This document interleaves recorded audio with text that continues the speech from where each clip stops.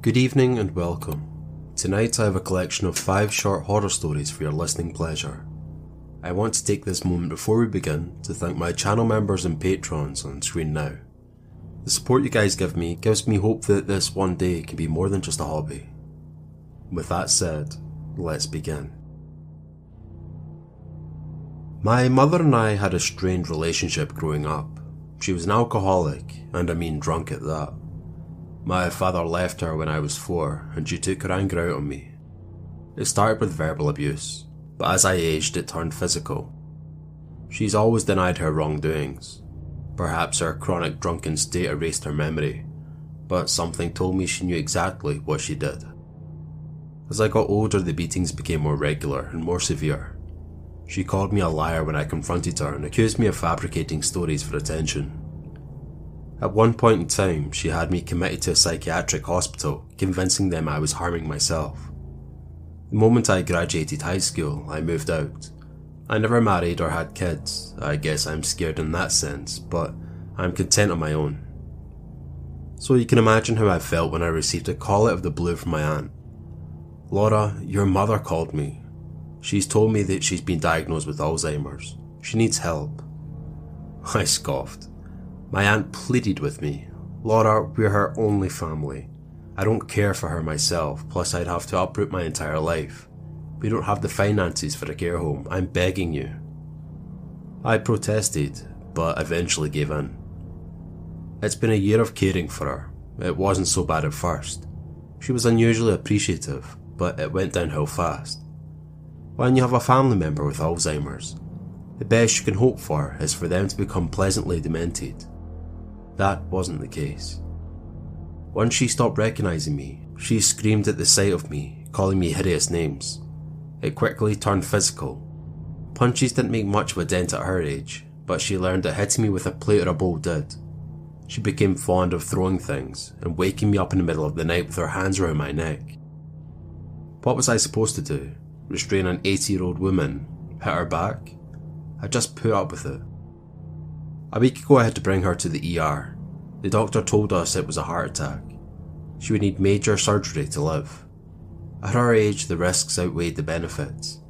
I felt guilty, but so relieved. I held her hand as her breathing became more laboured. "Laura," she whispered. It was the first time she recognised me in months. Tears filled my eyes. "I have something to tell you," she said weakly. I was startled by the coherence in her speech. She looked me straight in the eyes. "No one ever diagnosed me with Alzheimer's.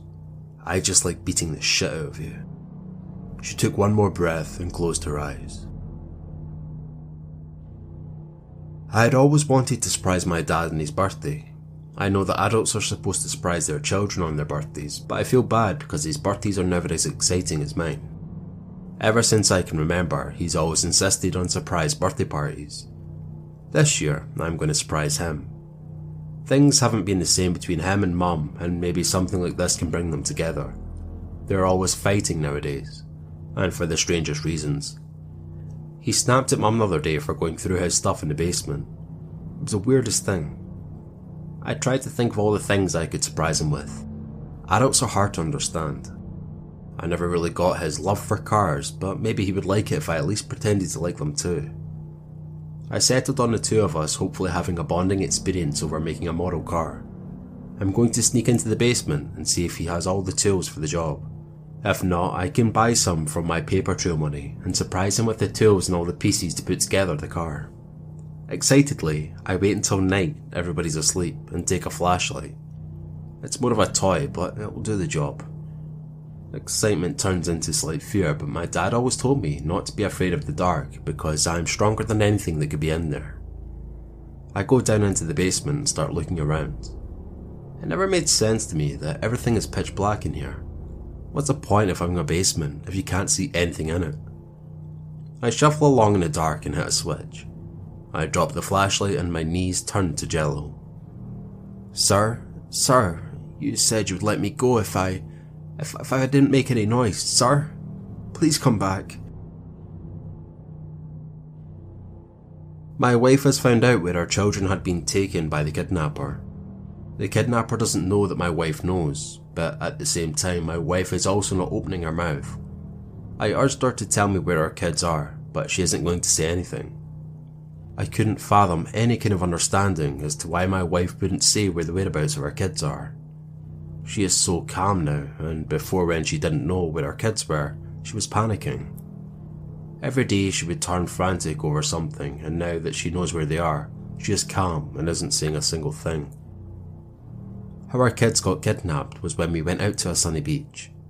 Our 2 kids got snatched when my wife and I took our eyes off them for just a moment. That's how it happens, you know, and that's how life can turn in sudden huge events. I've been arguing with her and even screaming with her to tell me where our kids are. I've even tried threatening violence to force her to tell me, but I could never lay a finger on my wife. She's a closed book now, and even though she knows where our kids are being held as prisoners, she says nothing. Makes me insane. Hey, it's Kaylee Cuoco for Priceline. Ready to go to your happy place for a happy price? Well, why didn't you say so? Just download the Priceline app right now and save up to 60% on hotels. So whether it's Cousin Kevin's Kazoo Concert in Kansas City, go Kevin, or Becky's Bachelorette Bash in Bermuda, you never have to miss a trip ever again. So download the Priceline app today. Your savings are waiting.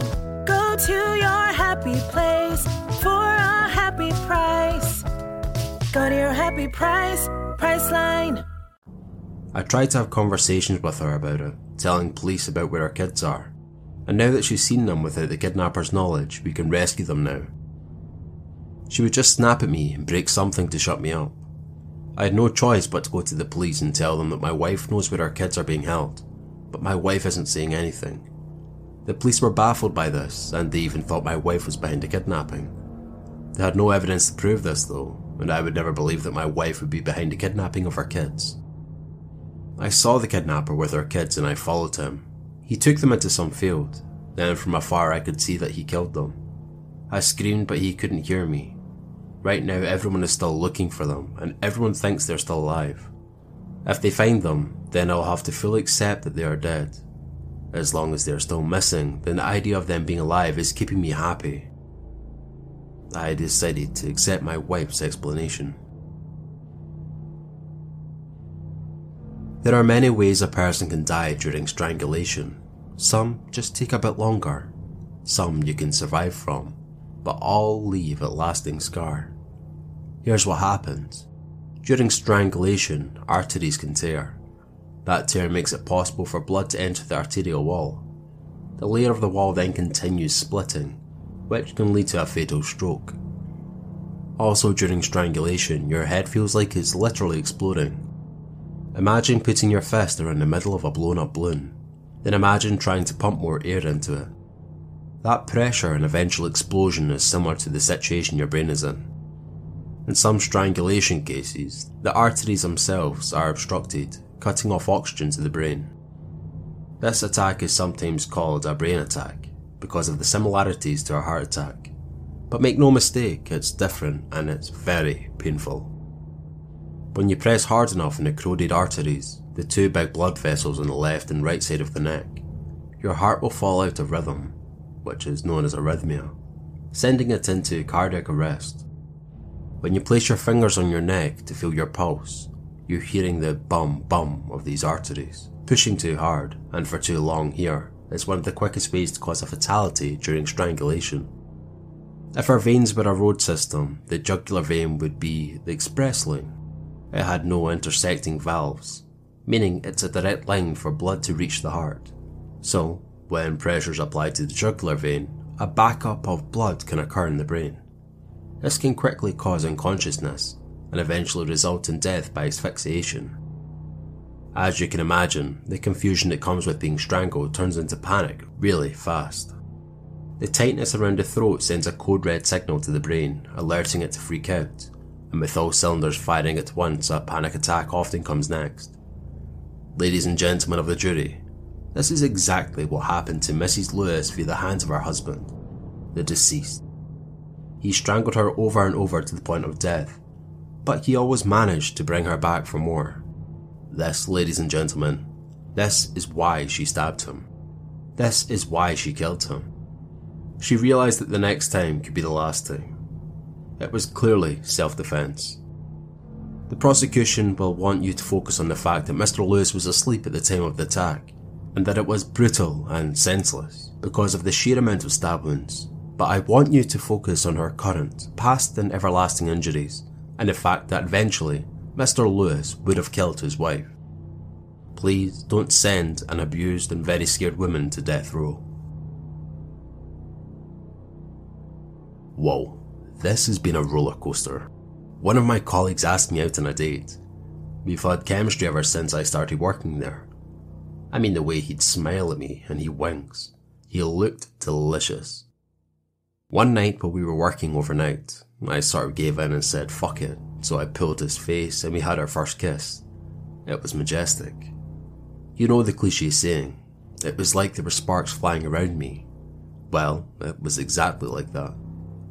After our date at his romantic restaurant, themed red and white roses all around us but not fancy at the same time, I decided to invite him over to my place. You know how we men are. I went to the kitchen and decided to get us some wine. I also turned on the deep fryer. I don't know how to cook meat in regular frying pans. The smile on my face and the butterflies in my stomach proved how happy and excited I was. I brought him the alcohol and I watched him as he took a big sip out of the glass. Sorry, I was thirsty, he said.